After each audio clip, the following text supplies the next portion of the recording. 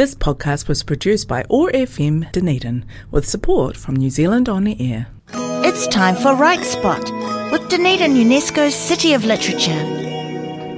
Well, back at the end of November, the winners of the 2021 Castleberg Trust International Poetry Prize were announced. The competition was in its 11th year and attracted 136 poems from across Aotearoa, New Zealand and Australia.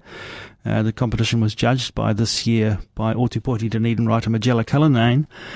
Joining us on the line now to talk about that experience is one of the poets whose work was highly recommended, Sandie Forsyth, with us now on our Right Spot. Morena, Sandie, good to have you with us. Oh, Morena, Jeff.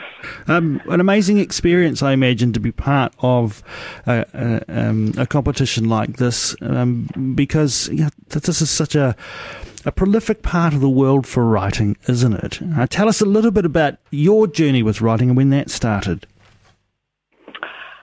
Oh, well, I started really just some years ago when I was in my late 50s, and I'd been doing some other kinds of writing that were quite creative. I'd always read poetry, and then a close friend took me along to the Dunedin Octagon Poetry Collective, and they have poetry readings every month.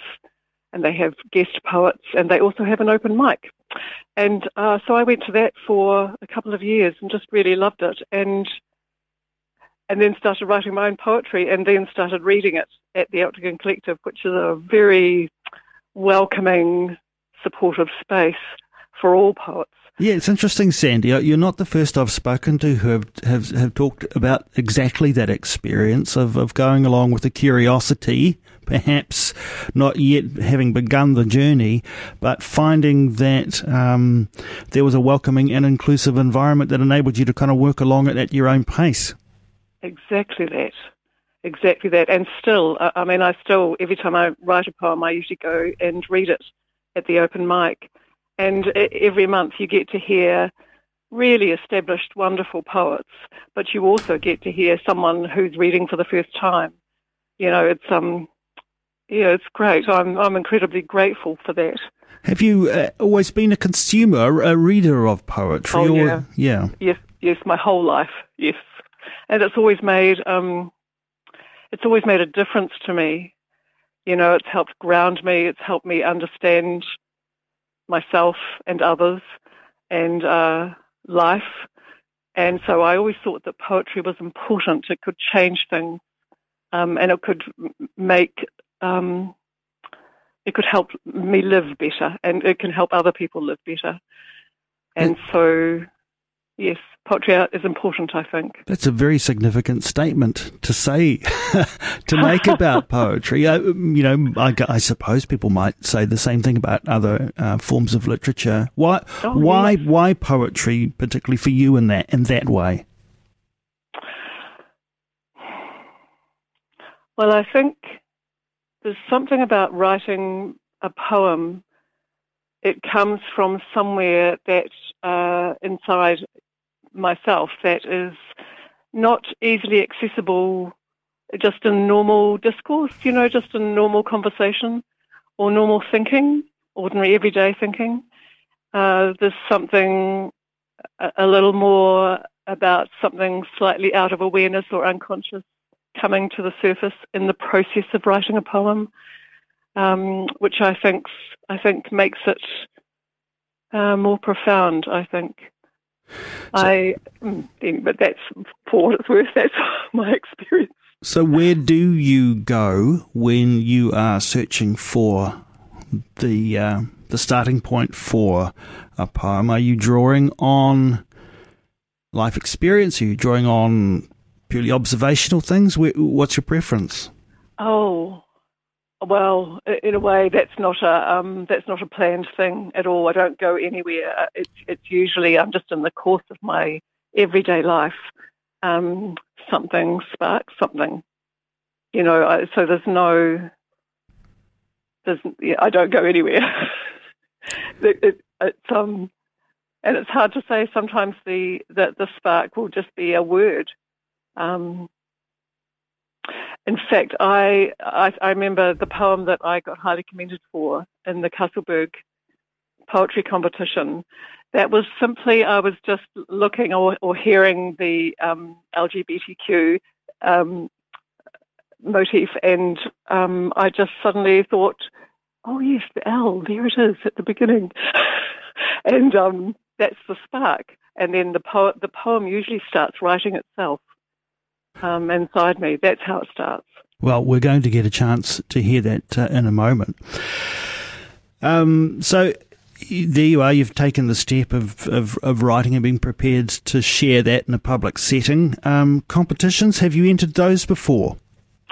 Oh, only the Castleberg. I've entered twice before and got nowhere, and so it was a real surprise, I have to say, a delightful surprise to open that email and discover that my poem had been appreciated.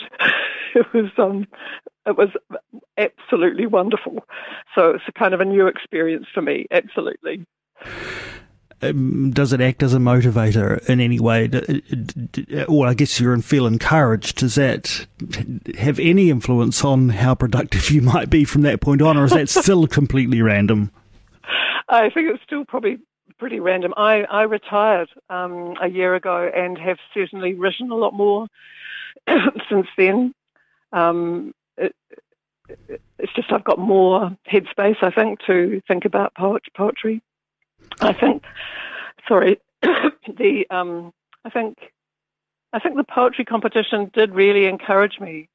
There's something marvelous, really, about having something chosen. Oh yes, this one. You know, that has made a difference. I think I probably will continue sending poetry out into the world rather than just reading it at open mic. So very encouraging. Yeah, it must be very interesting to consider that, that poem has hit its mark, even with the judge, or, because with so much writing, you don't necessarily get to witness the experience for the reader. I know. And here you get some quite direct feedback. I know, it's astounding, actually. And yes, I really like what you say, hit the mark. That's a lovely phrase, yeah. So, where to from here for you and your engagement with poetry and other writers in the city? Is this also put you in contact with others that you might share some time with? Oh, well, yes. I have a writing companion, someone who I regularly write poetry with, and I also this year joined a group of poets who meet once a month for a day and talk about poetry and write together. So that's been wonderful. And I continue going to the Octagon Collective. I think this is actually, what I'm doing is actually what lots and lots of poets do. You sort of form a really supportive, useful poetry community, within the larger poetry community. And so what's in the future for me? I think I'm just going to continue. Writing poetry is just a joy for me. And so why would I stop? Indeed. Well, we would love it, Sandie, if you are prepared to share your highly commended work with us, Ode to L, which was considered by the judges to be one of the very special poems from all of the entries in the Castleberg Trust International Poetry Competition for 2021. So here she is, Sandie Forsyth, with us now with Ode to L. Oh, thank you, Jeff. Ode to L. L stands for lesbian, which was always the word for me, back when saying it out loud took a bit of girding, and withstanding the ensuing ripples of unease took a certain willfulness on my part. Of course, there were other options, and I wore dyke for a while, which suited my frame of mind, but not my hairdo. And all the others seemed to be a part of something else, like a lesser category, while lesbian was completely its own self. And once I stepped in, it was clear there was all the room in the world for me, And anyway, I was already a foot taller and had a longer stride, and lesbian was me and mine, and we were all trains charging down the line, out in front, yelling as we went, to make way, we're coming through. And then, we were the ones asking for rest stops. And every time I looked up, a new letter had been added, and some new glorious truth about who we all are was making itself visible. And of course, there is no end to our variety. But this poem is a love poem to the L, which was placed at the beginning, which is astounding even now, and may have been a moment of enlightenment or reparation, but I suspect standover tactics. And every time I hear the whole thing, there it still is, the first letter spoken. I keep expecting it will have slipped away or been dropped off, given the long backstory, but there it stays, as if it were the start of something. Brilliant. Sandie Forsyth, thanks so much for taking some time to join us here on the Awesome Morning Show in our right spot, celebrating Ōtepoti Dunedin's status as UNESCO's City of Literature. What does the summer and the summer holiday season hold for you, Sandie? Oh, more of the same. Some time in Central Otago, gardening, writing the odd poem, I hope.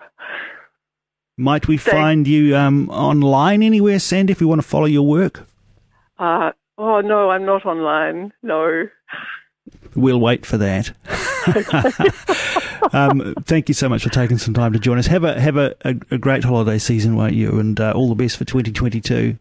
Thank you very much, Jeff. This podcast was produced by OAR FM Dunedin with support from New Zealand On the Air.